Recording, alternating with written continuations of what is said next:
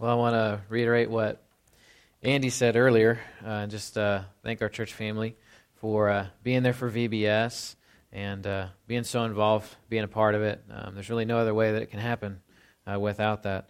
And then just the blessing also of being able to be away for a week, a couple weeks ago, and having Greg speak. I was talking with our deacons about that as we were praying before the service. Just being thankful for the ability to be in service, but yet not do anything in the service. And so as strange as that is for a pastor to say, I want you to know I think it's a sign of blessing and of health for the church, that there are so many of you that participate and that are capable of leading, and our deacons for teaching. And then just this morning, too, I was sitting here thinking about some of the worship and the things we were doing. What a wonderful way God lets us do that with the gifts that we have to bless the body. And so with that, I don't know, maybe you're listening online. If you're here in person, I'm especially glad that you're here, too. My name's Michael. I'm the pastor here. And so today we'll be back in our series. So there's the table over there. There's stuff there. You don't know what it is. That's okay. It'll be a surprise. But we're back in our series, The War. And now we fought a lot of wars in history, right? Some more significant than others. But I really believe that the war that we fight in the spiritual realm is far more important than all the wars that you could put together that have happened throughout all of history. And it's one that we're fighting right now, and it's been happening throughout all of time. Now, the good news is we know that at the end of this war, God's going to make everything right. He's going to put everything in its place, and those who know and love God through His Son Jesus will be with Him in heaven forever. And we get to look forward to that, but now we do. There's times we struggle, and we go, God, we need your help.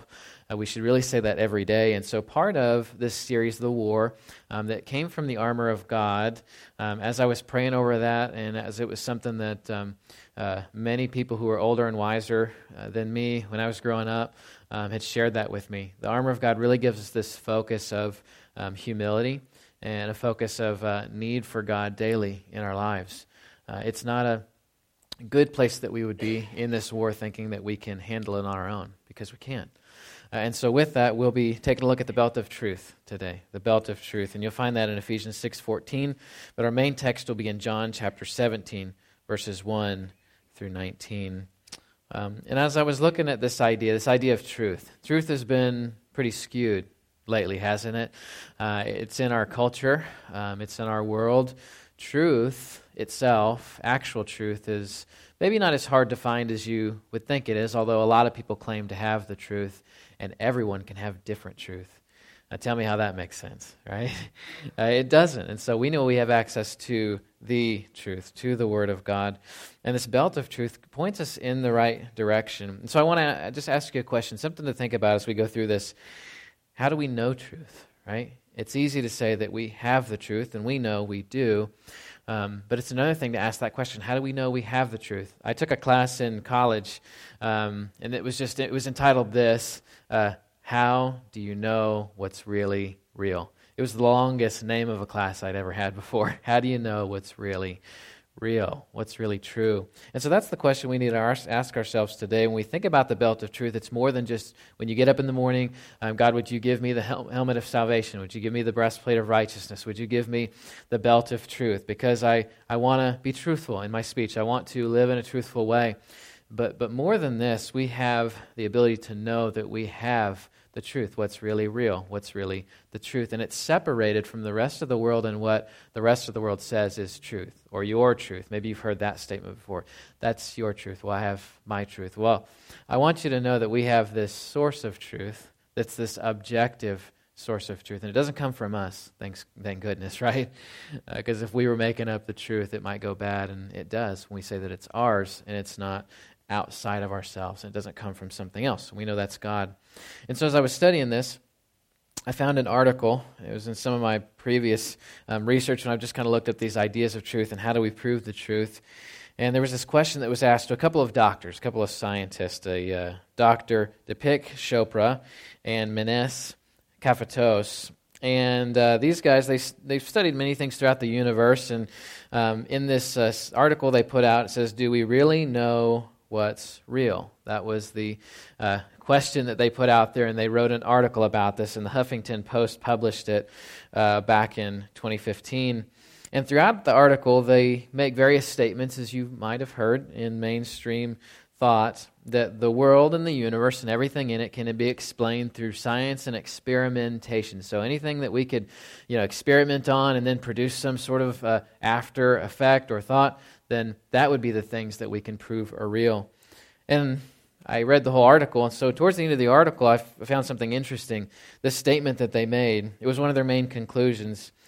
And one of the doctors says this: most of the universe is sub-empirical, which means that the fundamental fields that make up the physical universe are invisible, probably infinite in expanse, and out of direct reach to experimenters.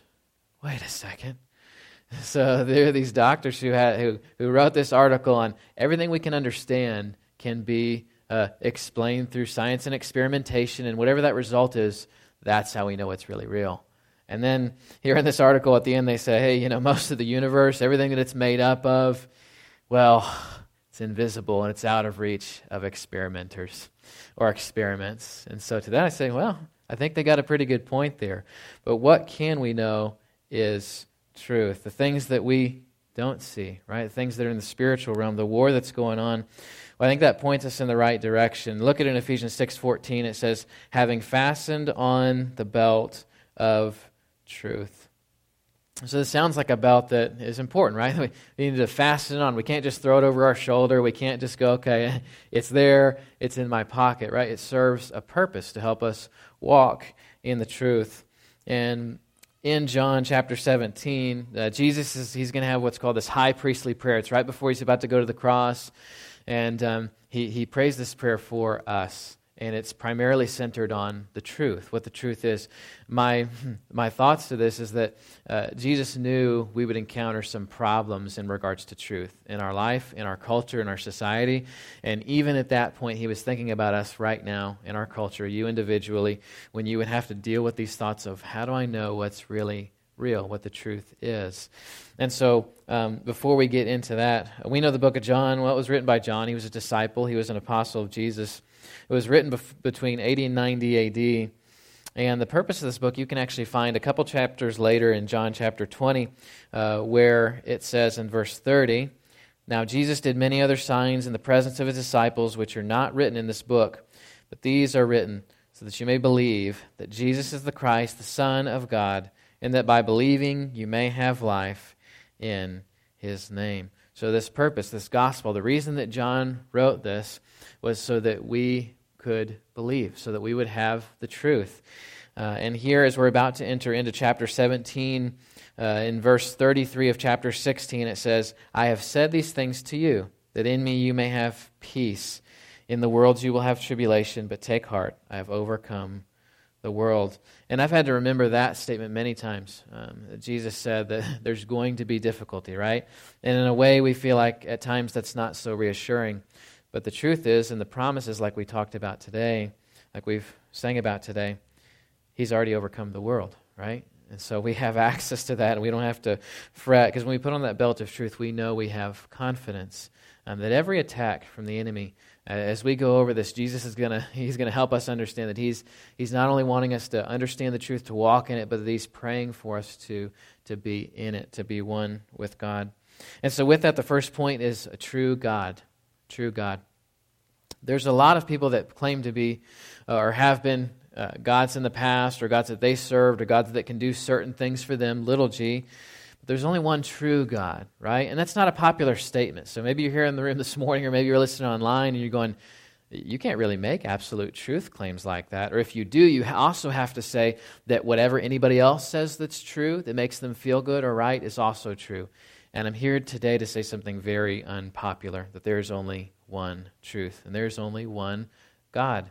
if you look throughout all of the Old Testament, this is the focus for the people of God because they were constantly being bombarded. We think we're so different, right, in our culture than the people of the Old Testament when they were coming up against other peoples and other gods and people who were claiming that their God was the God. And God just kept reiterating, no, there's one true God. There's one Yahweh. There's not 1,000 of them, right? There's not this little God over here that's doing anything. No, there's only one. And so with that, I want to read verse 1 because there's one true God in His glory, and it's demonstrated to us through Jesus. When Jesus had spoken these words, He lifted up His eyes to heaven and said, Father, the hour has come. Glorify your Son, that the Son may be glorified in you. And so, as you could have guessed, there's some things over here. We're talking about the belt of truth. So there's some belts over here. One of the ones I wanted to show you first, it's a belt that maybe a few of you might be able to relate to, maybe many of you. It's a belt. It's actually mine. It's one that I've had probably for 15 years. It's a work belt, if you couldn't tell that. But it's worn, just, a classic cheap leather belt. And it's changed shape over the years, right? It's changed colors. And as I was thinking about the belt of truth and just kind of pulling out different belts and looking at them, I pulled out that belt and I go, there's going to be a day that belt, when I put it on to go do yard work or whatever, to go to paint something or do some kind of work, it's going to fail me, right? And then I have to go, oh, man, well, now I got to get another work belt. Great. You always hate that, right? When you got to get another work belt because then it's like, oh, it just doesn't fit right? It's not shaped to you. And so that belt, well, it's going to fail one day, but we have this belt of truth that God gives to us, and it says this glory, your Son, that the Son may glorify you. So what's this first step that we have to take? Well, we have to know that this true God, that the truth that comes from Him, it came from somewhere, and it came from a God who was at the very beginning of creation. Jesus, who was standing there offering that prayer for us, talking to God the Father. When Christy and I were on our little kind of, vacation anniversary trip, 10-year wedding anniversary. It was awesome. Our in-laws, my in-laws, Rod and Jamie, watched the kids.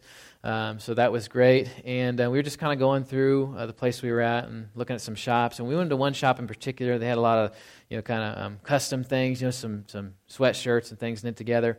But the owner of that place must have been Hindu. So he had some godlike figurines and statues and things like that, and we noticed those and just had a few comments about them. But there's a lot of things we see out in the culture. There's a lot of gods that we see that people still worship, right? You can buy it in the store, and you can take it home and go, that's the God that I worship.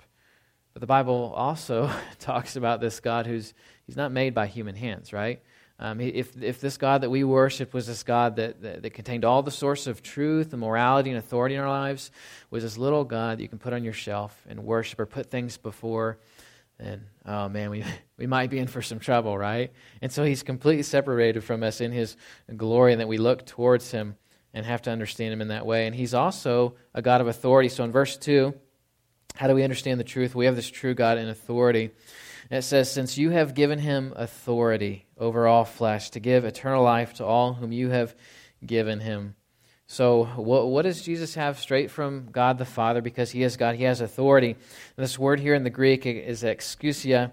It just means this universal authority over mankind, right? Now, if you went into any society that functioned well, you would find that there's probably some sort of authority there, right? Now, nowadays, people don't like authority, right? No, you can't tell me what to do.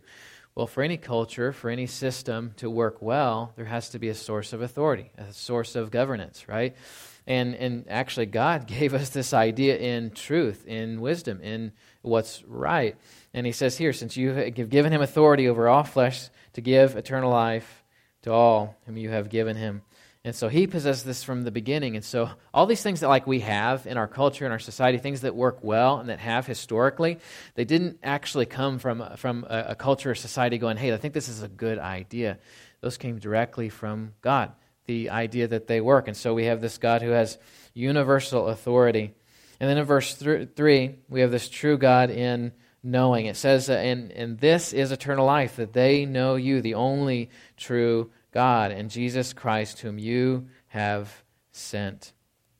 And so we have this true God, right? So everything that is truth, everything that's wrapped up in what is right in the world is God's. It belongs to Him. He's the only true God. And that word in the Greek, the true, is alethenos.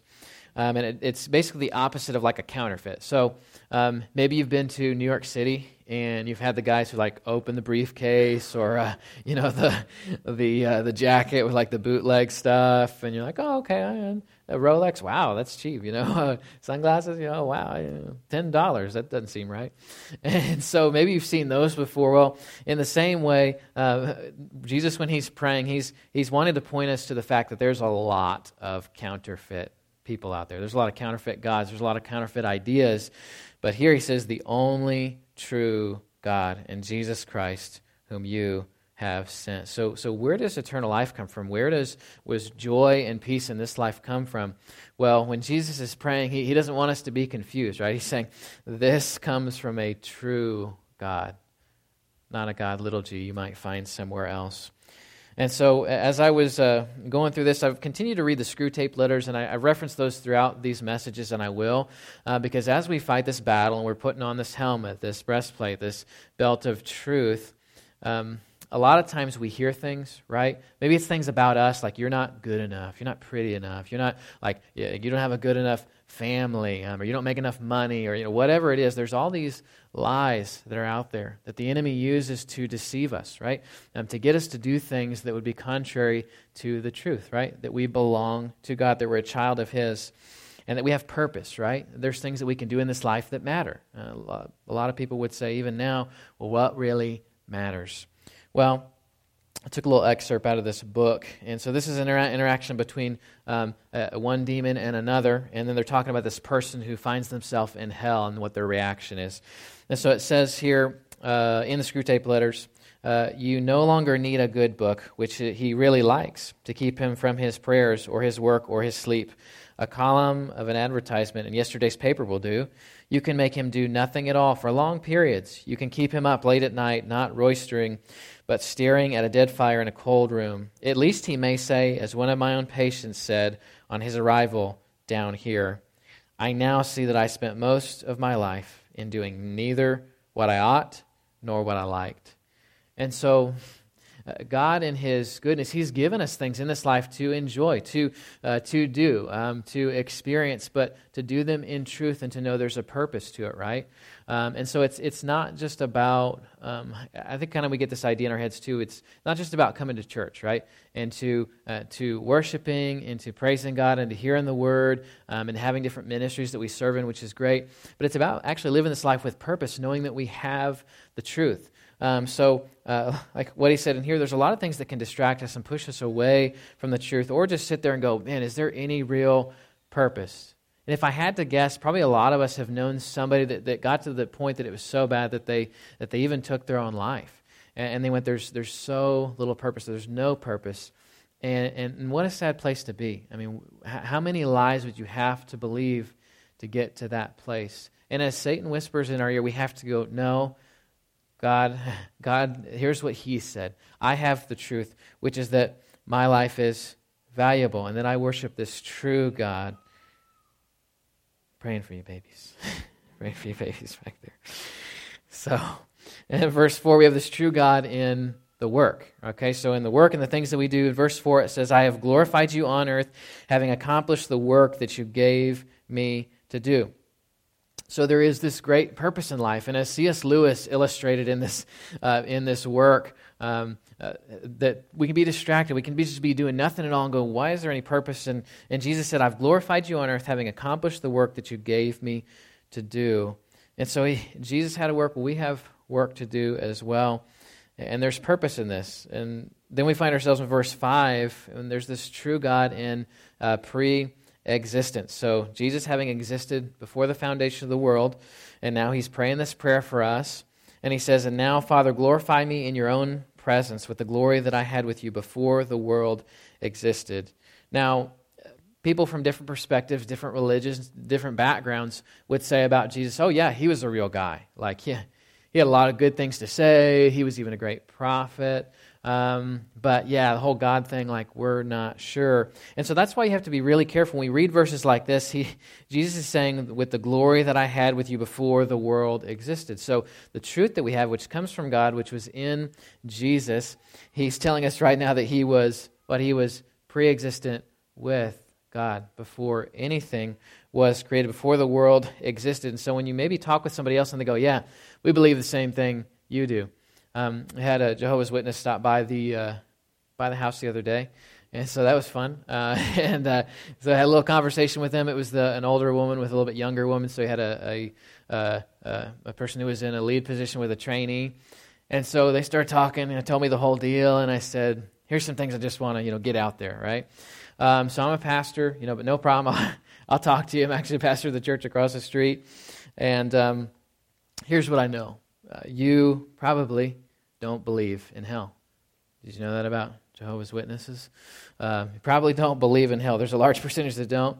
And then also, maybe you don't believe in heaven. Oh, yeah, some of us do, some of us don't.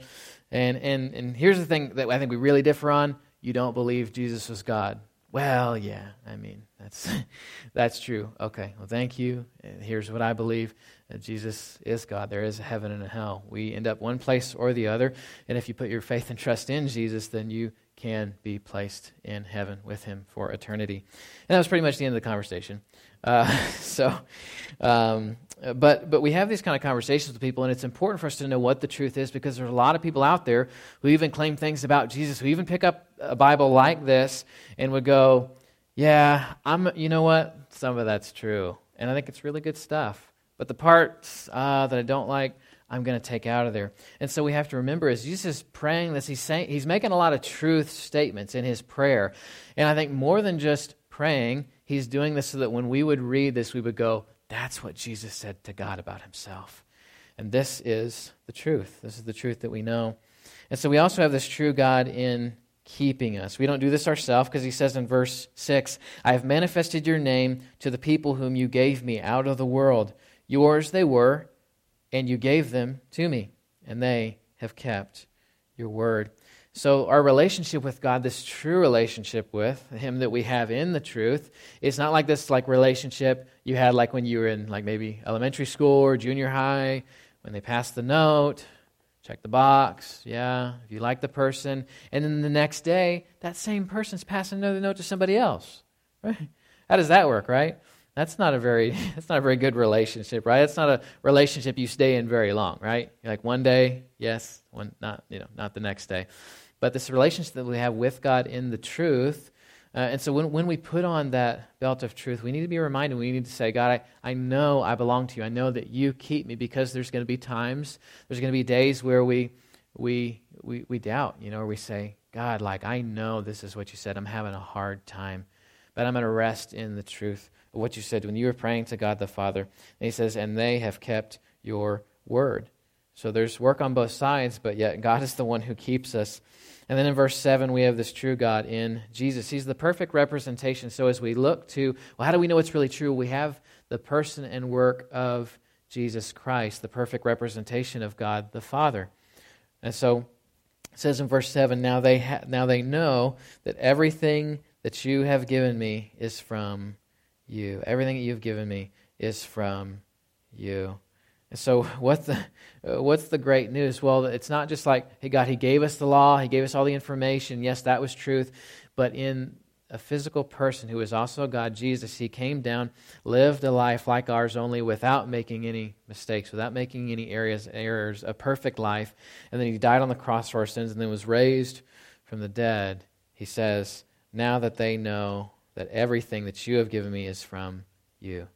The good news, right? The truth. The physical manifestation of God as he's praying to his Father.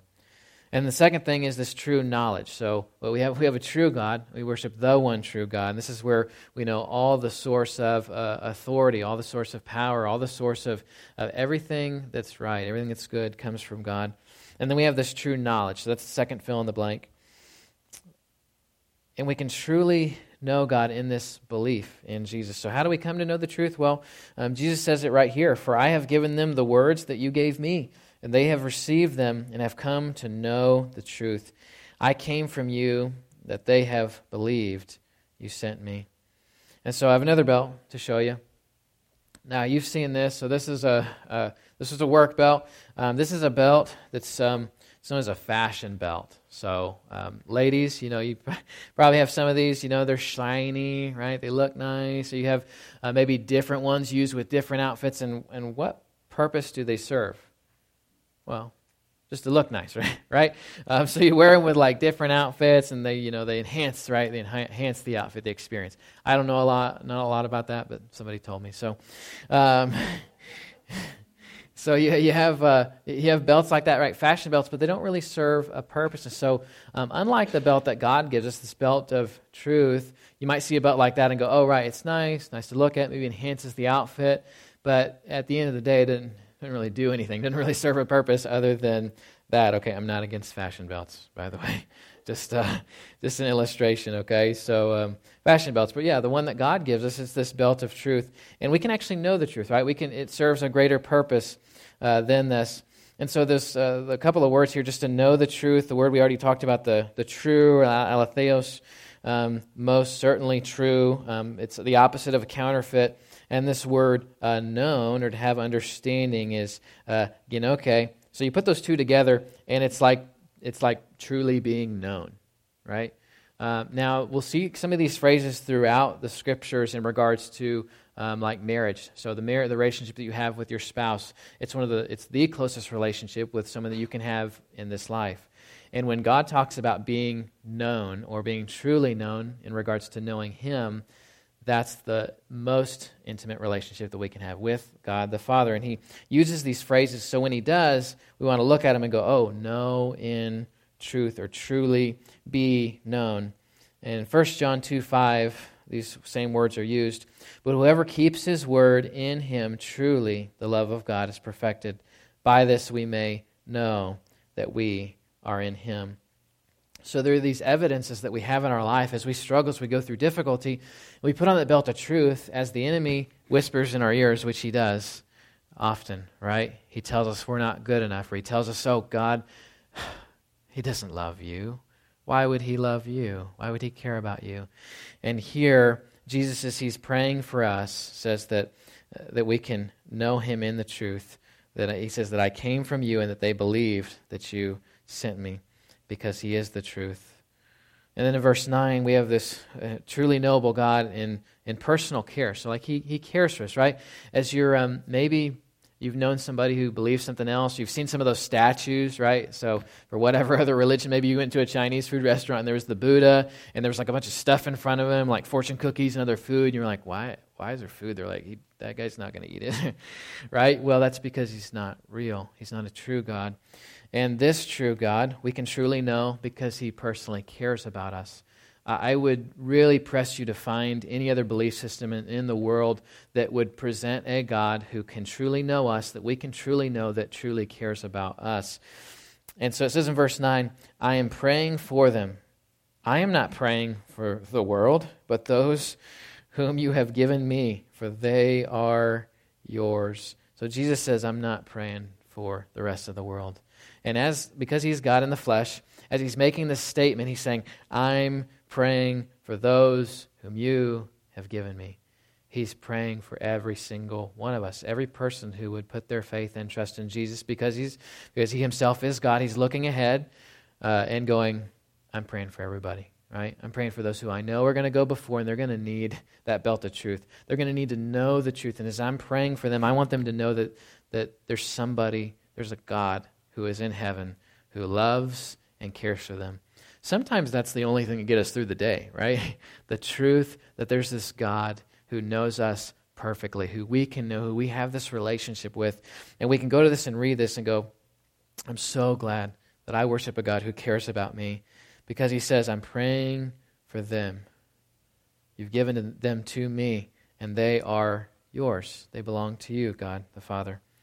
It's good news. So we also have the security in God, and this truly knowable in security. So we all have security. We like to be secure. We like to make sure our homes, our families are protected. Well, in verse 10 it says, all mine are yours. and yours are mine, and I am glorified in them. So does this sound like Jesus is going, I'm not really sure, like they can believe, but then maybe they can forget, they can be, lost somewhere. No, Jesus is saying, no, they're mine, right? There's a similar word that's used in regards to how when Adam and Eve were formed in the garden, and then Adam's asked, hey, what do we need to name this person, this entity? Woman. Mine is another translation you can use in the Hebrew. And so when that takes place, man looks at woman and he goes, mine, belongs to me, and I love her. And God, in the same way, through Jesus, he's going, they belong to me. You belong to me. And so when you're struggling, when you're going through those days, you're just I'm not sure what the purpose is, you need to remember, you think you're not good enough. God's saying, look, I love you no matter where you're at, no matter what skills you possess, no matter what job you have, no matter where you're at in life, I love you, I care for you. And Jesus is saying this to us. And then in verse 11, we have this truly knowable God in oneness. And this is one of my favorites. As I was just kind of reading through these ideas about God and about us, how he views us. In verse 11, it says, and I am no longer in the world, but they are in the world. And I am coming to you, Holy Father. Keep them in your name, which you have given me, that they may be one, even as we are one. One of the things I love about this when I was reading this is just that we have this truly knowable God in oneness, and it's this objective evidence that we have the truth, that we know the truth, that we walk in it, that we're a part of a community of faith of believers that walk in oneness together. Now, surely there's going to be times where we disagree about things from time to time, but when it comes to knowing God, walking with him faithfully, worshiping him, making him the focus, the aim, what's the focus of our church? To love Christ, to grow the church, to reach the community. In those essential things, we are unified. And I loved it when we were doing VBS this week. Everybody just knew what they were doing. It was the first time I had been a part of a mega sports camp. It sounded awesome just in the name, but mega sports camp. So when I was there, a lot of times, I was leading a little huddle group part of the time. I got to just kind of watch and go, man, there's a lot of oneness going on here, right? There's a lot of unified purpose, and it takes a lot of planning. It takes a lot of purpose. It takes a lot of going, here's what we need to do to accomplish this. But when everybody's there, when everybody's talking about God, I can just seeing all these simultaneous conversations taking place. And I'm going, this is what being one looks like. And Jesus prayed this for us, and it's this objective evidence that we know we have the truth. Where else do you see a lot of unification? Where else do you see so much oneness in the world? I look around, I'm going, I don't see a whole lot of that, right? But we, as the church, it's one of the signs of the church that they are seeking after God, this oneness that he gives us. And it's a beautiful thing because, again, it points us to who God is. It's one of the greatest proofs that we have for the truth. So when we put on that belt of truth, as we pray, we go, God, thank you for the oneness you've given us in a relationship with you through your Son, Jesus. And thank you for the oneness you provide to us, being of one spirit, one mind, one heart, as we worship God and we pursue his purposes together. And then in verse 12, we have this truly knowable God in his foreknowledge, just that he knew everything that was going to take place in the expanse of the universe and time. It says in verse 12, while I was with them, I kept them in your name, which you gave me. I have guarded them and have not let one of them has been lost, except for the son of destruction, the scripture might be fulfilled.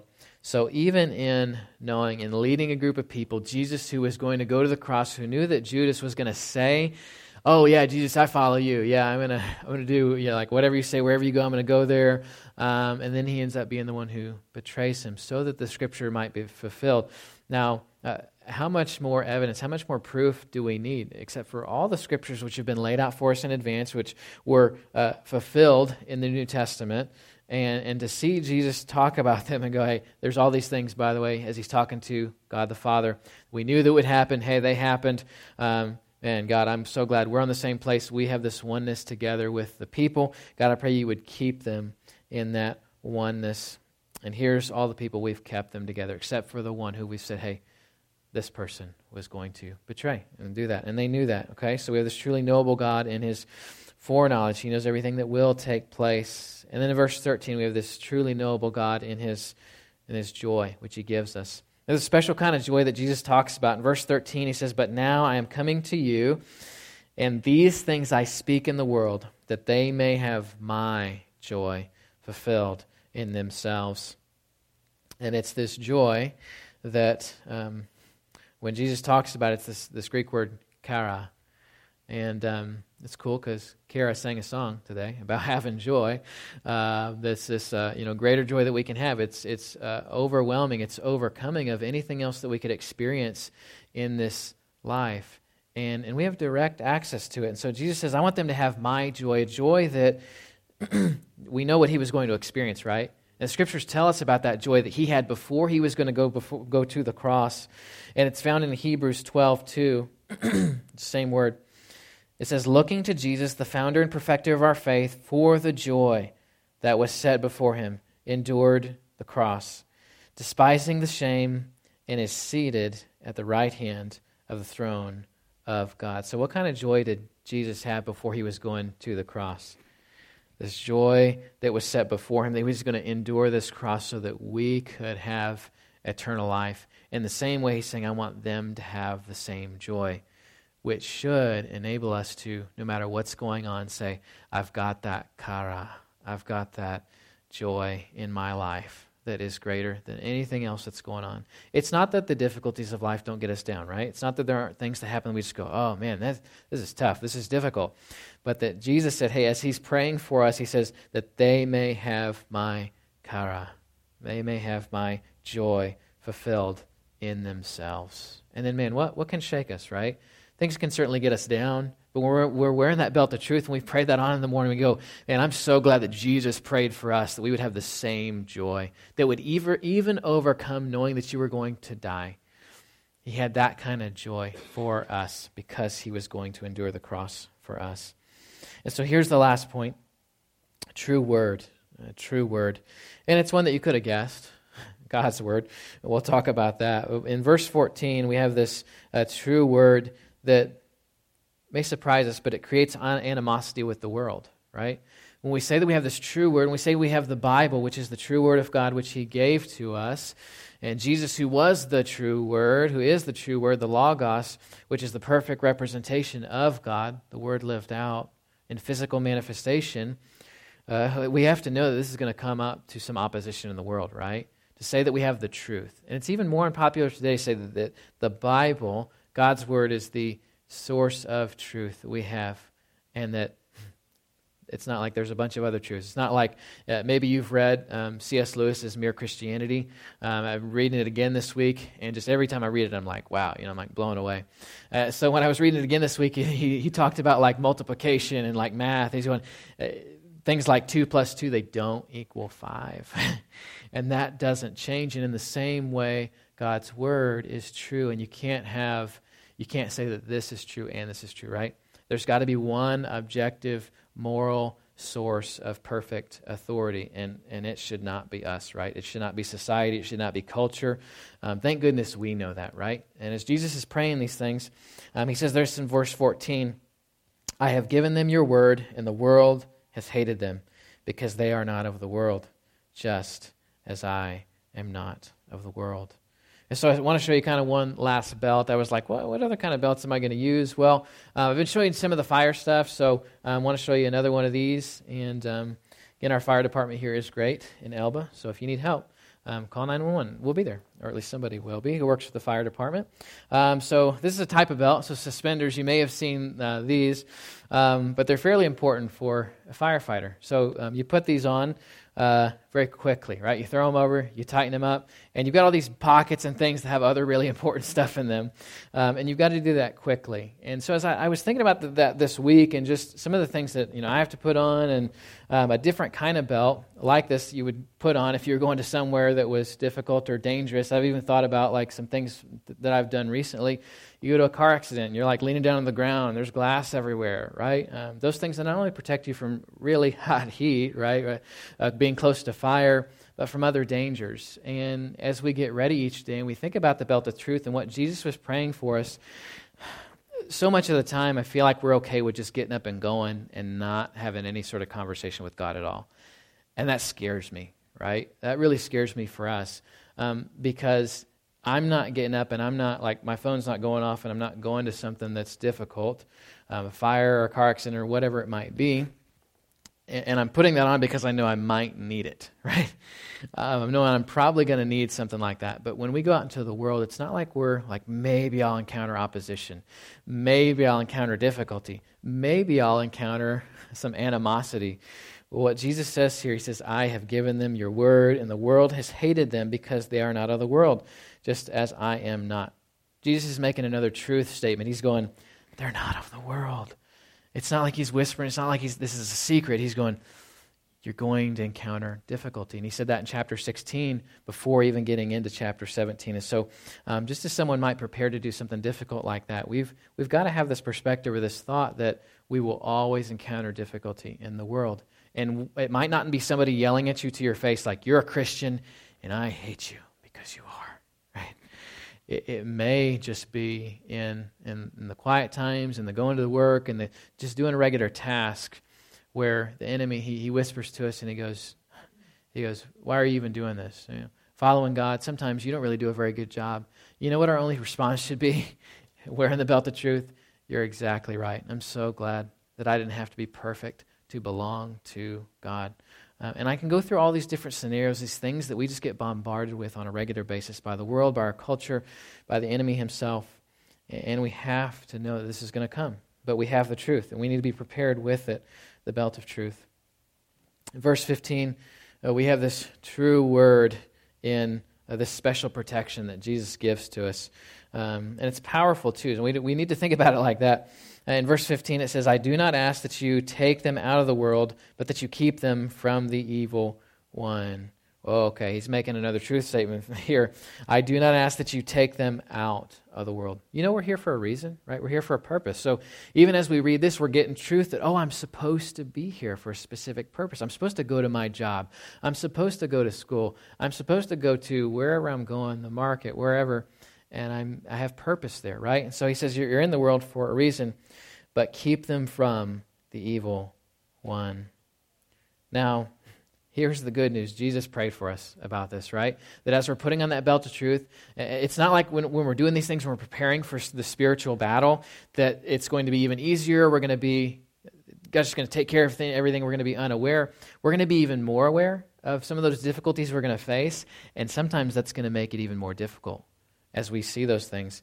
And resisting the enemy is important for us in this because he says, but that you keep them from the evil one. I'll read another quote from the Screw Tape Letters C.S. Lewis wrote. It says, for as things are, your man has now discovered the dangerous truth that these attacks don't last forever. Again, this is a pretend demon talking to another one. And he says, remember, these attacks don't last forever. Don't let the person that you're talking to, that you're trying to mislead, think that. And then he says, consequently, you cannot use again what is, after all, our best weapon, the belief of ignorant humans that there is no hope of getting rid of us except by yielding. So as we prepare for this spiritual battle, as we're going like, man, there's so many things I struggle with, I just have a hard time. Maybe it's anger. Maybe it's lust. Maybe it's lack of respect for your spouse. As we go through these things, we know that Jesus has already covered all these by his blood, but we have to remember that we got to do something, right? We can resist, because it says in James 4:7, submit yourselves therefore to God, resist the devil, and he will flee from you. Isn't that good news, right? We don't have to just go, it's too hard. I'm going to give up. I'm not even going to try, right? But he says, no, you have the truth. You have this belt of truth. And as Jesus prays for us, he says, keep them from the evil one. And Jesus has done most of the work for us, right? If we could just get up and we could be reminded of these truths and we could pray on that belt of truth and go, God, I need your help. And just resist. Man, How hard is that? Just say no, right? Just say no one time. And what does Satan do? Well, he's a coward, so he leaves, doesn't he? Yeah. And he doesn't like that. We say those things, but it's the truth, and we have access to that truth. And then verse 16, it says, they are not of the world, just as I am not of the world. So when you think like you're going around and like you're doing things a little bit differently, and people look at you or they say things or like whispering, maybe you pray maybe you pray when you go out to a meal. I've had people doing that, maybe not saying so nice things. I've had some people say some nice things too. Maybe you do that and people are like, oh, they're weird. Like are they really talking to God in public? Yeah, because we have direct access to him. So that's the truth, that we belong to him. We belong with him in heaven. So our citizenship does not belong to this world. And we have confidence in that, right? So we don't have to be worried. Like kids, when you go to school, like maybe even praying over your meal or talking about God like at the lunch table, people are going to think I'm weird. That's okay. We're supposed to be a little bit weird, right? Now for some of you going, yeah, I know I am weird. But this weirdness that we do have, that we possess from God, it's supposed to be there, right? So we don't have to be ashamed of that. And in verse 17, it says that we're sanctified in this truth. And so it says here, sanctify them in the truth. Your word is truth. I love this word here in the Greek, the hagiazo, to purify or to cleanse, the word that we've talked about in this series. So it's not just like getting purified through like dirt or like a nasty, T-shirt or something. This word for being sanctified, hagiazo, it's like the best form of purification that you could think of, like reverse osmosis, if it's water, ultraviolet light, like that's the big thing right now. And so as I think about those things, we have to be aware that we have been sanctified in the truth and that the word is truth. So, why would we get up? Like we pray on the armor of God and we go, thank you, God, I'm going to have a great day, but I promise I'm going to read it sometime. I'm going to get around to that. I know, I will. But why not set aside the time to do that? As I think about some of the things, like some of the belts we have out here and going to the scene of an accident and putting on some of this gear, putting on those pants with the suspenders, I'm going to do that for sure because I know I'm preparing for something. And what I know about God's word is it prepares us for this life. The battle that we're going to be in, the battle that we fight every single day, it's not like a question mark. We will fight it. And Jesus says, sanctify them in the truth, purify them in the truth. How do we do that if we don't read it? So we got to be in it, right? And we say these things all the time. We're like, oh yeah, I will read my Bible, but like really read it. Like really read it because it's important, right? And in verse 18, we have this true word that reveals this special placement. It says, and this is what Jesus says, as you sent me into the world, so I have sent them into the world. So like, again, when we get up and we go and we do the things that we're doing, we just think that like sometimes life is like, oh, mundane or difficult or like, why am I doing this? Jesus says, I've sent them into the world. Like, God, you sent me into the world. Can you imagine the significance if like we would place that on our lives every single day, that we get up, God, I know you've sent me where I'm going to go today for a reason, for a purpose, and I want to be prepared to do that. And then closing in verse 19, and for their sake I consecrate myself, that they also may be sanctified in the truth. And we know what Jesus was about to do. He was about to go to the cross, and he says, for their sake I consecrate myself. The only one who could consecrate themselves would have been Jesus as he went to the cross, and he took on all of our sin, past, present, and future, and he died for that. And then he was raised from the dead so that we could be sanctified in the truth, so that we could have direct access to the truth, so that the Spirit could come and live inside of us.